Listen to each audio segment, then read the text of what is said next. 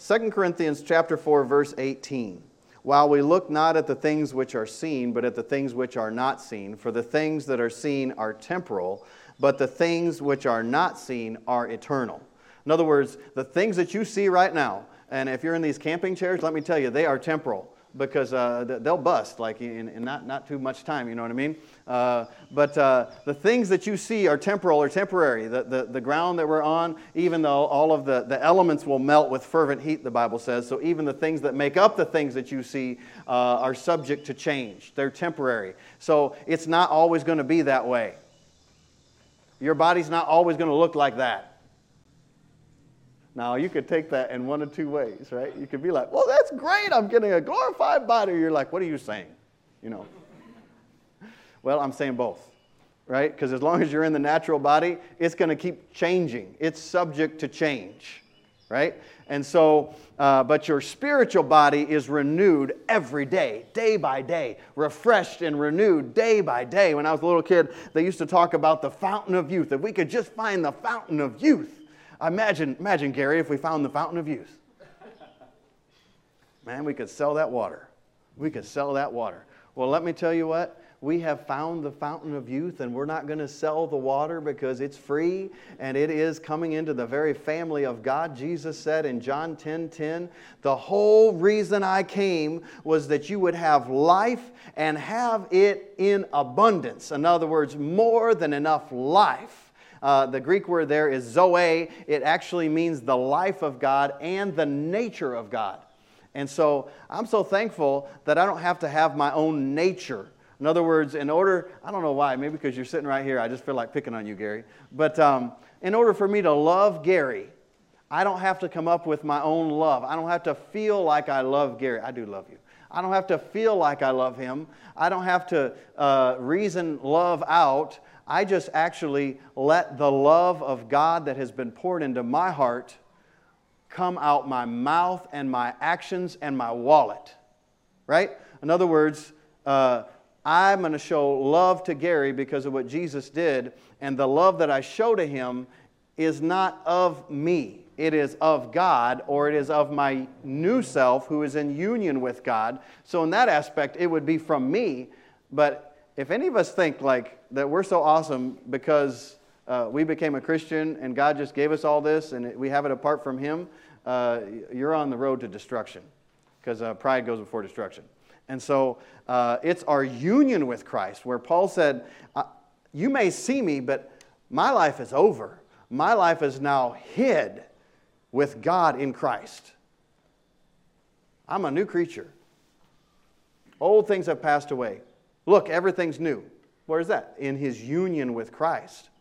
So when we're talking about living a life free from shame, and maybe that word is too strong because maybe you're like, well, I don't struggle with shame.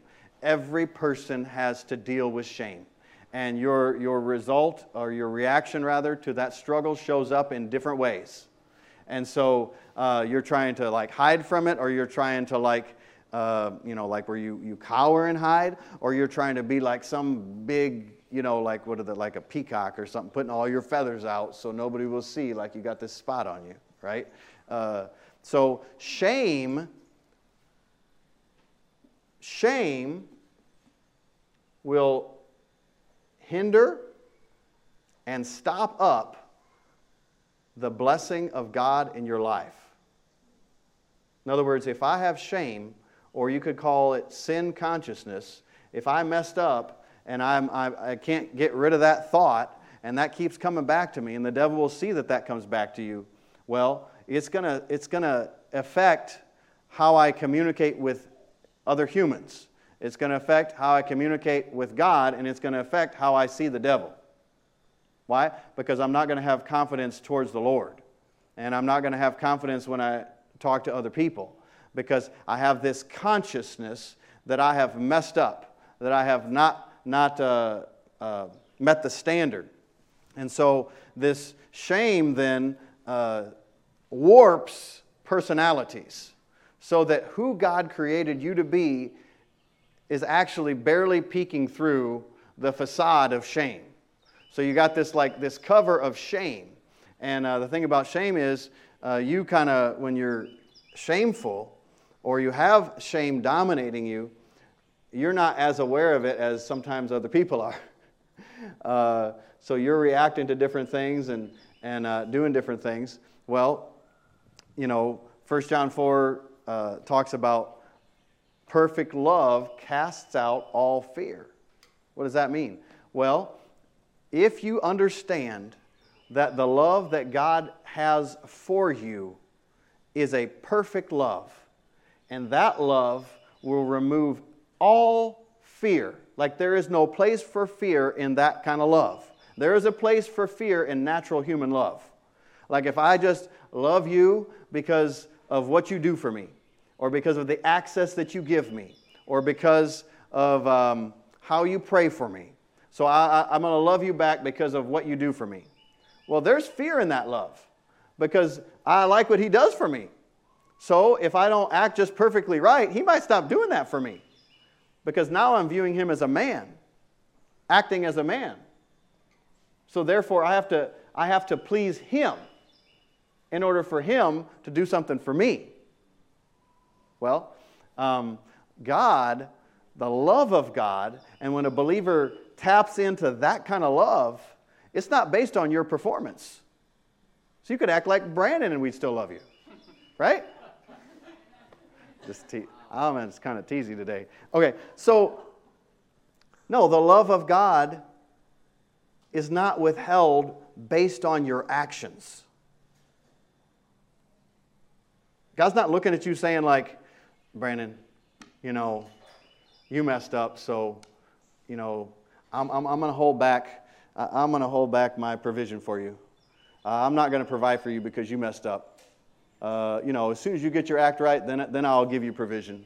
You better look out because sickness is coming your way because, you haven't been treating your wife right. So you just better look out. You pay me later. So, no, that's not how God is. But what happens?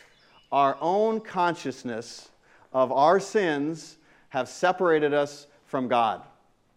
And so the blood of Jesus actually removes the very consciousness of sins so that we can actually be bold towards the things of God. Because if Brandon knows I did not treat Lindsay right, and now he's going to go and try to pray, well, the Lord's not going to talk to him. We learned that in Peter, right? But if Brandon does a 1 John 1:9 and says, you know what? The Word says, if I confess my sin, Lord, I'm so sorry for how I treated Lindsay, that I didn't take the extra time with Lindsay, that I didn't just stop and say, baby, just what do you want to talk about? What do you want to say? Anything you want to say? Like, what do you want to eat? Not what I want to eat, but what you want to eat, right? And so he said, Lord, forgive me that I didn't do that. And the Lord will forgive him, and he's cleansed at that very moment. But Brandon, when he goes to pray, he's like, I can't believe I acted that way. Why did I act that way? What is wrong with me? Why would I act that way? He's not going to get anywhere and receive anything from God with that kind of thinking. Yet God has provided it, and he is clean and pure before the Lord, but he won't forgive himself. So, shame will affect your entire life. Because of shame, somebody that is a believer, filled with the Holy Ghost, loves the Lord, will just tell a flat-out lie. Why? Well, because if shame comes on you, and you say like, hey, do you know who did that? Or what happened there? And that person's not expecting it, and they're ruled by shame, and they maybe did it. They're like, I have no idea. Why? They're not secure in who they are in Christ. They're not secure in the love of God, that even if you did the wrong thing, God loves you no matter what, even if the person talking to you acting foolish. God loves you. And if you know, once you know that God loves you, this will change your whole world. That you don't have to You could really kind of, in a sense, care less what anybody else thinks because God approves of you. Doesn't mean, and if God approves of you, and you know God approves of you, well, God said, Jesus said, whatever you've done for the least of these, my brethren, you've done it for me. So that means it's going to affect how I treat other people. So what I'm saying is, you may be like, I could care less what you think, which should be true, but that doesn't mean that therefore I'm going to treat you like dirt. No, I'm going to treat you like Jesus because I care what he thinks, because I have his approval.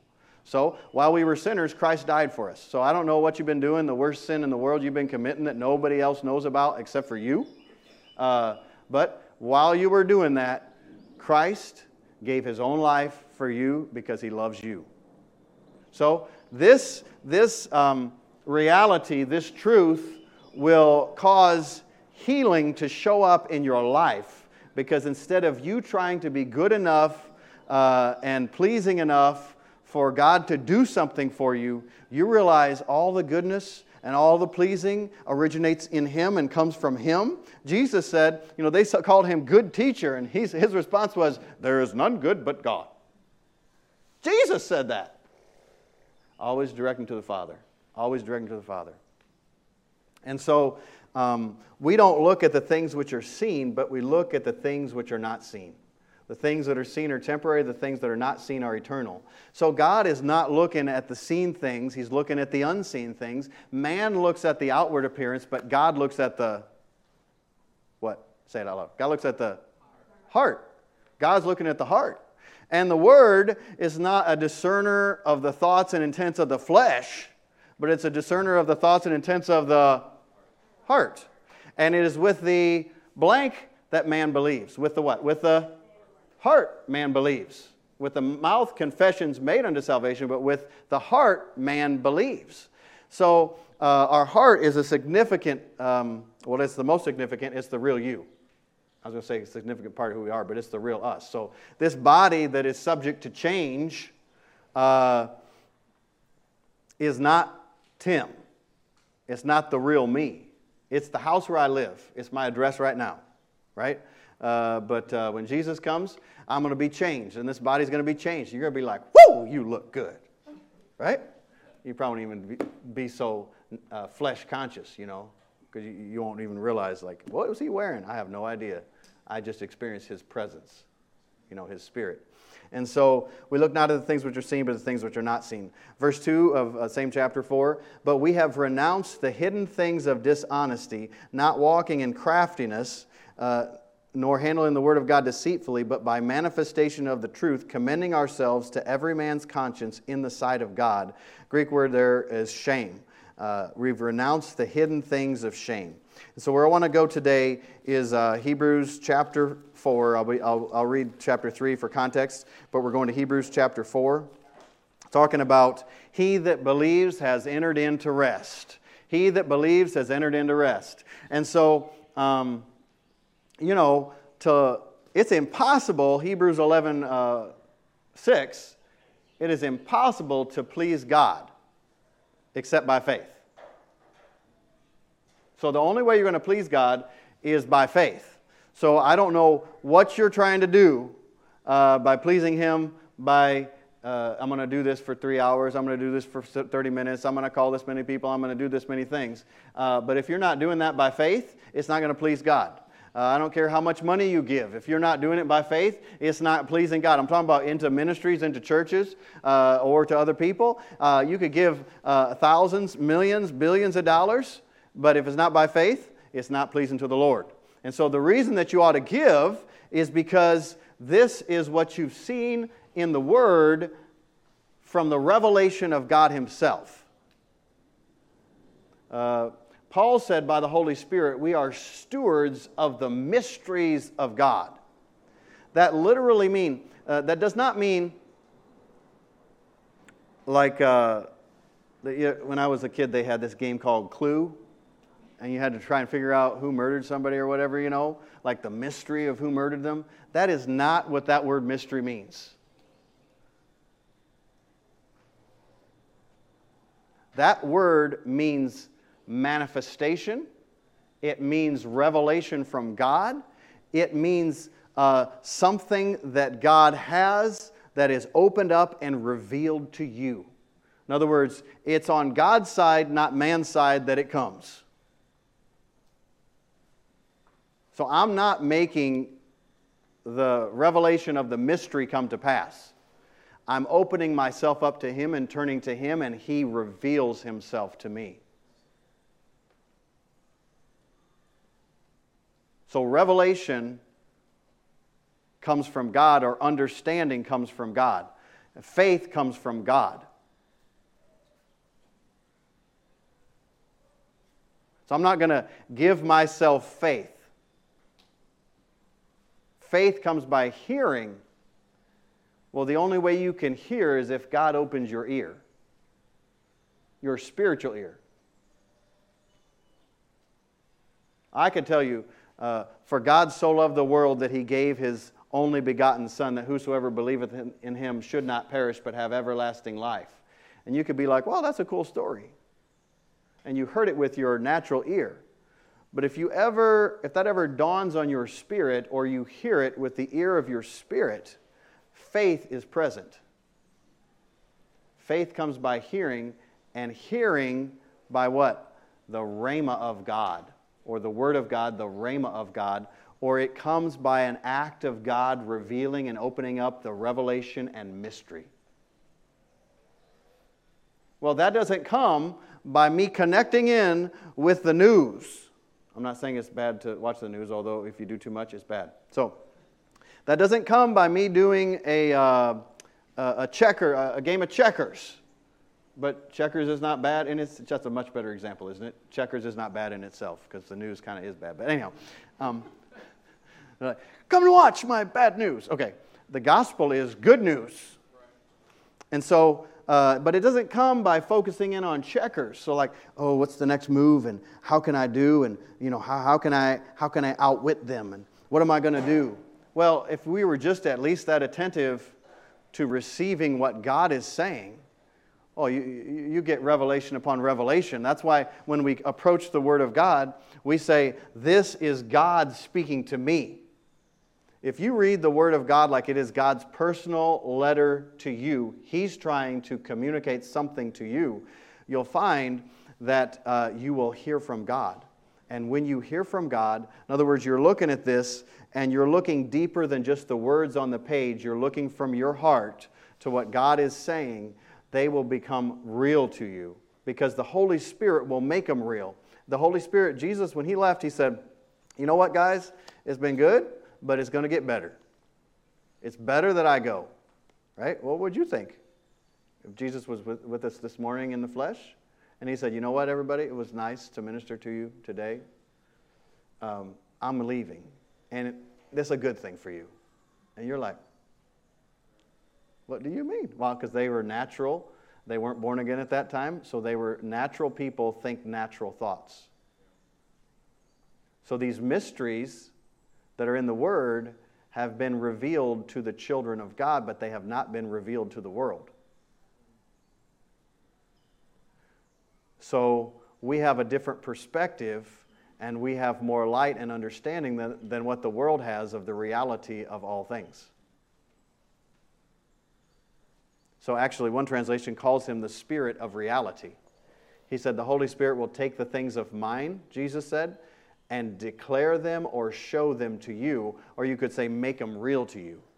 So if the Holy Spirit's working with Gary, then the Holy Spirit is coming and saying, hey, Gary, I'm going to make this real in your life. I want you to understand this, and I have given you the ability to understand it, and I'm here to help you.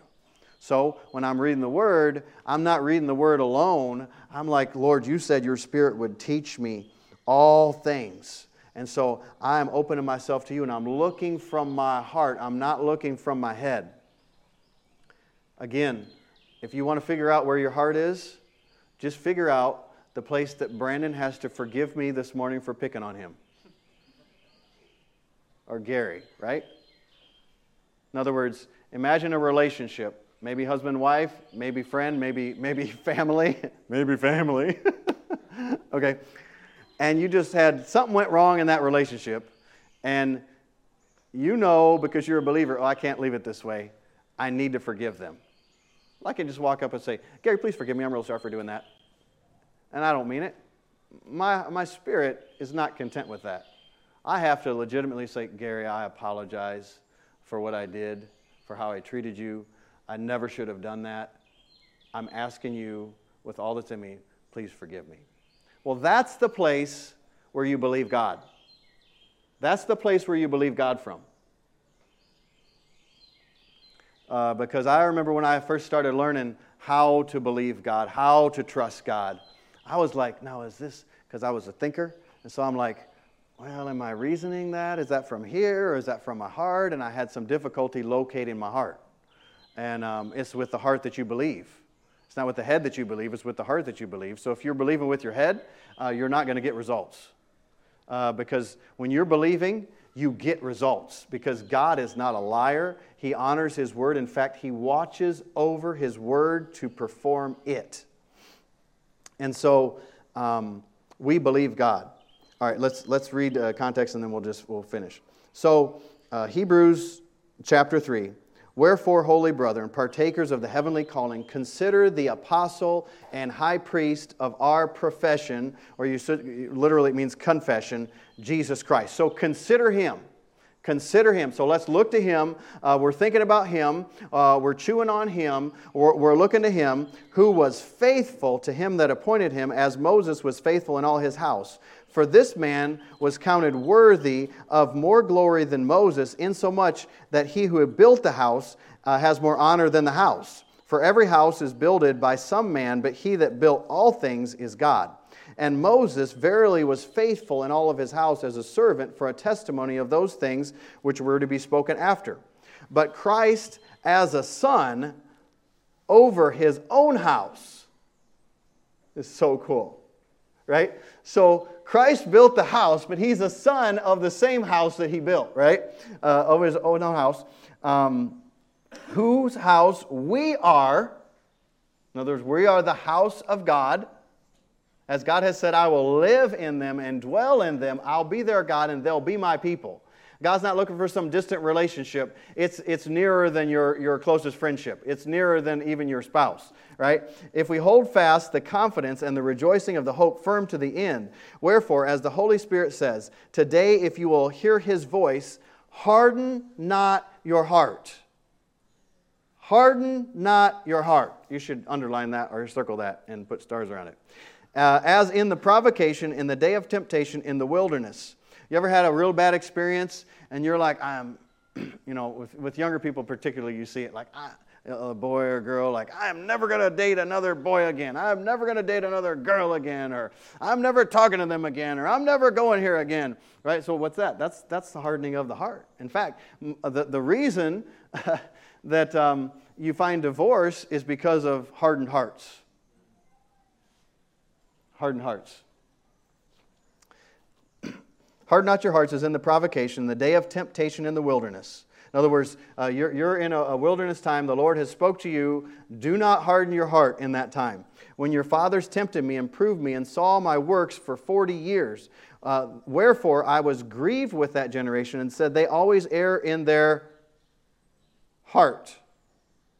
And they have not known my ways. So I swore in my wrath, they'll not enter into my rest. Take heed, therefore, brethren, lest there be in any of you an evil heart of unbelief. If you look, when the spies went out and came back, 10 with the evil report, 2 with the good, the report that they gave back, God called that an evil report of doubt and unbelief. In other words, it is evil to not trust God.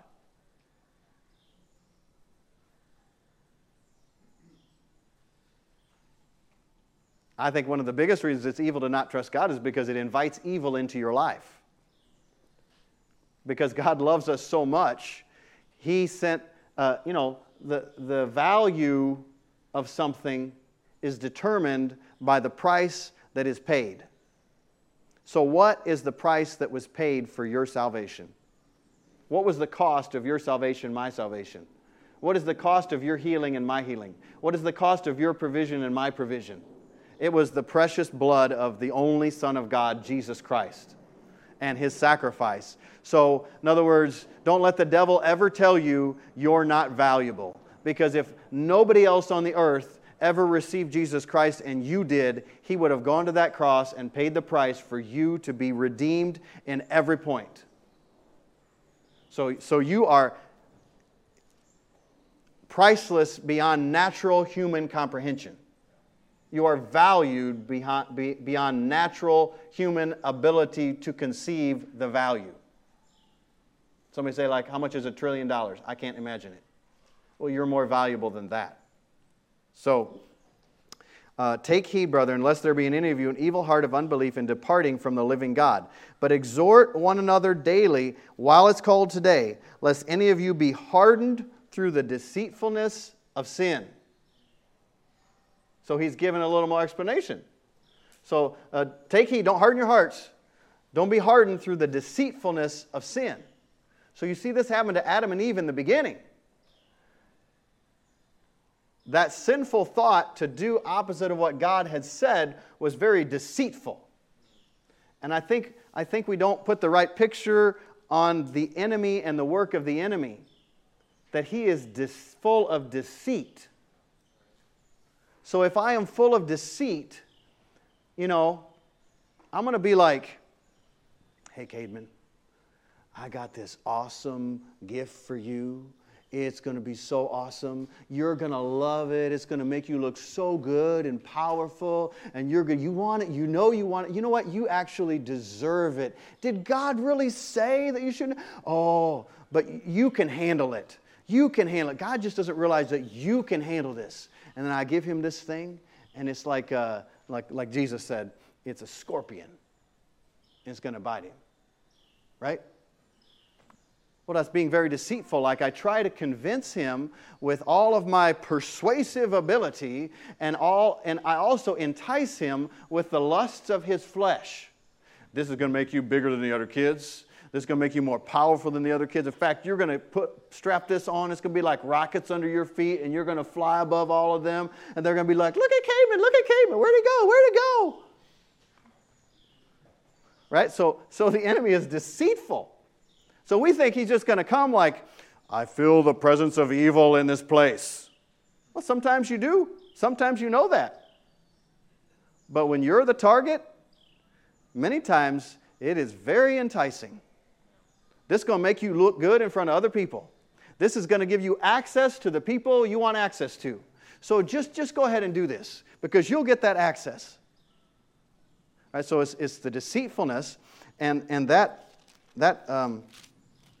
that will harden your heart. It'll harden your heart. For we're made partakers of Christ if we hold the beginning of the confidence steadfast to the end. While it is said today, if you hear his voice, harden not your hearts as in the provocation. For some, when they had heard, did provoke. Howbeit, not all that came out of Egypt by Moses. But with them he was grieved 40 years. Was it not with them that had sinned, whose carcasses fell in the wilderness? So, those 40 years, remember, they didn't have to be there for 40 years. But they said, we are not able to possess the land. God said, you are able. And they said, no, we don't believe you. We believe what we see. We believe the temporary. And the temporary we see right now are this land of great abundance. Do you know you have to have faith to receive just like you have to have faith to give? You could have this great abundance. Somebody's like, I'm going to take care of that for you. I'm going to pay that for you. I'm going to take care of that. You have to enter into the grace of receiving.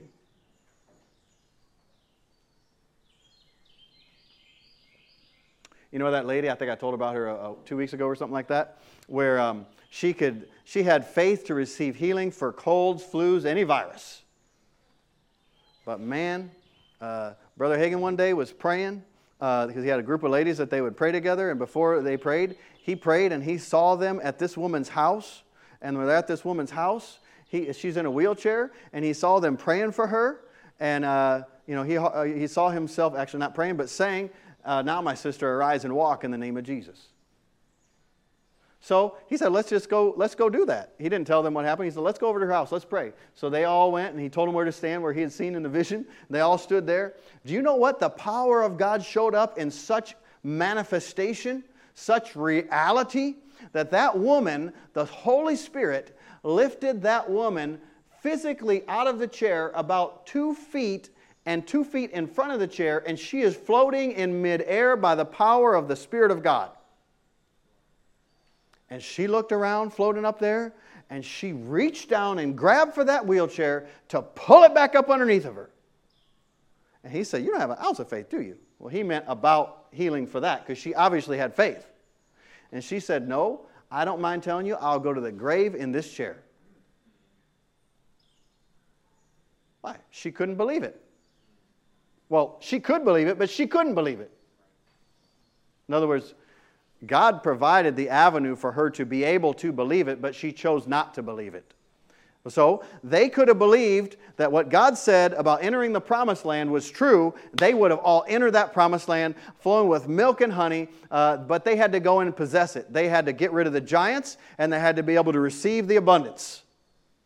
But they were thinking natural, and they were limited by their natural thinking, or they were thinking temporal or temporary, and limited by that. So their temporary thinking told them those are giants and that land has too much of abundance.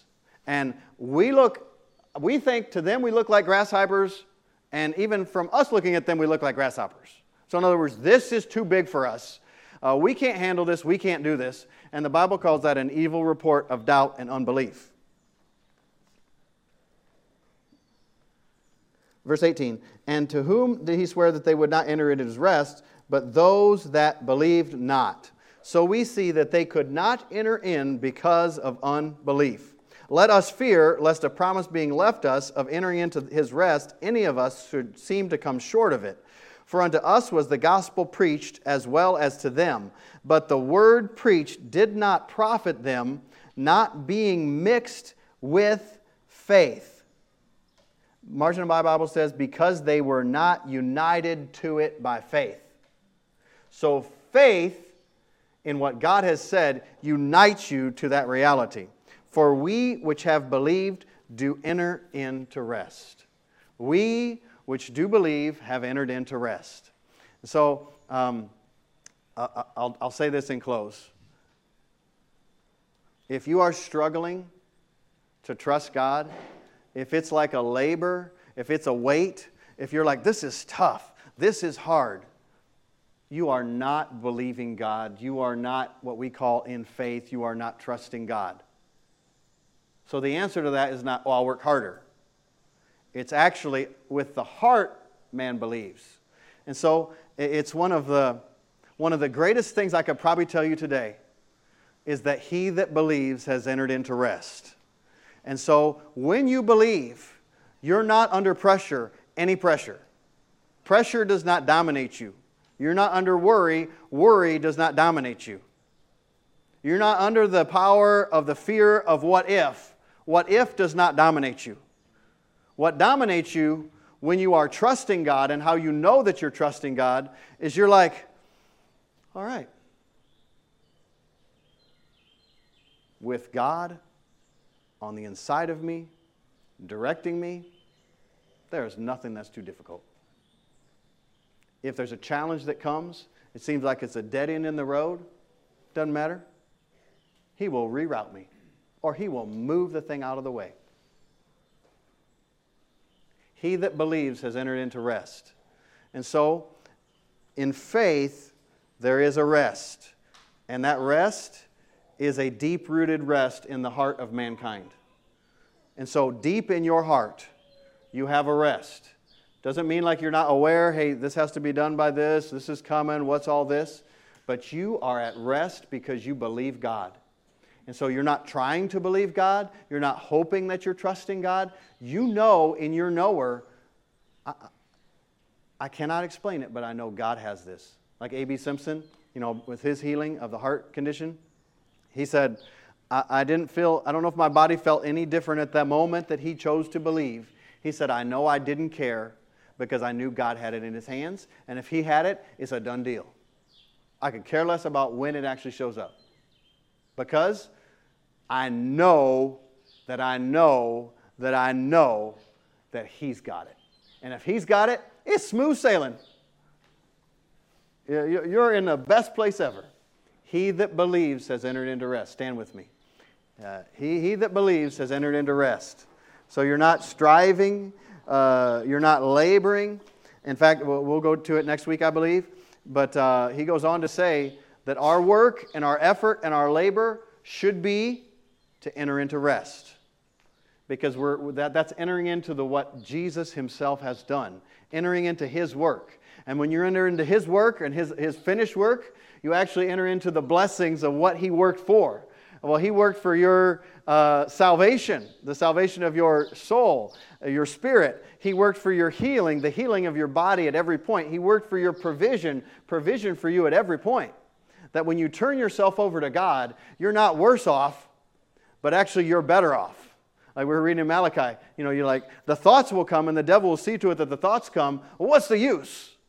I'll tell you what the use is. When you become a part of the family of God, you come into covenant with God Himself. And when you come into covenant with God, God has promised by His own existence to protect and provide and make a way. In other words, God is bound by the covenant He made with us that He will provide and He will heal and He will protect. God doesn't have a choice. He had a choice. He didn't have to come in covenant. But when He came in covenant, the reality of a covenant is I'm now giving up my rights. So if my covenant partner says, I need something from you, everything I have is yours. Everything I have is yours. And so if you're a part of the family of God, you're in covenant with God. With every head bowed and every eye closed, maybe you're here today, maybe you're online watching this now or watching it later. Maybe you're not in covenant with God. Maybe you're like, what is that? Well, it simply means that you have received Jesus Christ as your Lord and as your Savior. And to do that, that means that you've made a decision. I'm not going to live for myself anymore. I'm going to live for Jesus. I'm going to be part of the family of God, and I am receiving Jesus today as my Lord and as my Savior. The Bible says that if you believe in your heart that God raised Jesus from the dead and confess Him as your Lord with your mouth, that you will be saved. With the heart you believe, with confession you receive. So if you're watching today or you're here today and you'd like to receive Jesus Christ, I want you to slip up your hand. If you're online, there's a thing you can actually hit raise hand. You can raise your hand and you can just be public and say, you know what? I'm giving my life to the Lord. I want to live for Jesus every single day. Don't wait another minute. The Bible says today is the day of salvation. You don't know if you have another day on this earth. Don't resist the Holy Spirit, but open yourself to Him. The way that you come to God is not by being good enough or doing the right things. It is by receiving the life of His Son, Jesus Christ. And when you receive His life, you're made brand new so that your nature is to do the right things. So in other words, you're not going to become good enough to come to God. Jesus is gooder or better than you could ever be so that you don't have to be and you receive His goodness. If you'd like to do that, in about 5 seconds I'm going to clap my hands. I want you to make that decision. Then I'm going to pray a prayer and I want you to pray with me. 5, 4, 3, 2, 1. All right, let's do this from our hearts. Say, oh God, I'm coming to you in the name of your Son, Jesus Christ. I believe that you raised Him from the dead to remove my sins, and that on the third day He rose again. Jesus, I receive you as my Lord and as my Savior. In your name, amen. If you just prayed that prayer, you have just received Jesus Christ in your heart. Your outward body probably looks pretty much the same. But on the inside, you're brand new and your slate has been completely cleared, completely wiped clean. If you prayed that prayer with us, whether here for the first time or online, if you prayed it here, just come up after service and let us know so we can get your name and be praying for you and get you some materials. And if you prayed it online, just fill out the form so we can get your name and be praying for you, or you can send an email to info@anchordc.org. That's info@anchordc.org. We want to get some materials to you and get your name so we can be praying for you. We're not going to bombard you with a bunch of junk mail, so don't be concerned about that. I'm sure your inbox is like mine, and it does not want any more. And it's rejecting more. So, but we're so thankful that you prayed this prayer, and even more importantly, God is thankful. He's been waiting for this day your entire life.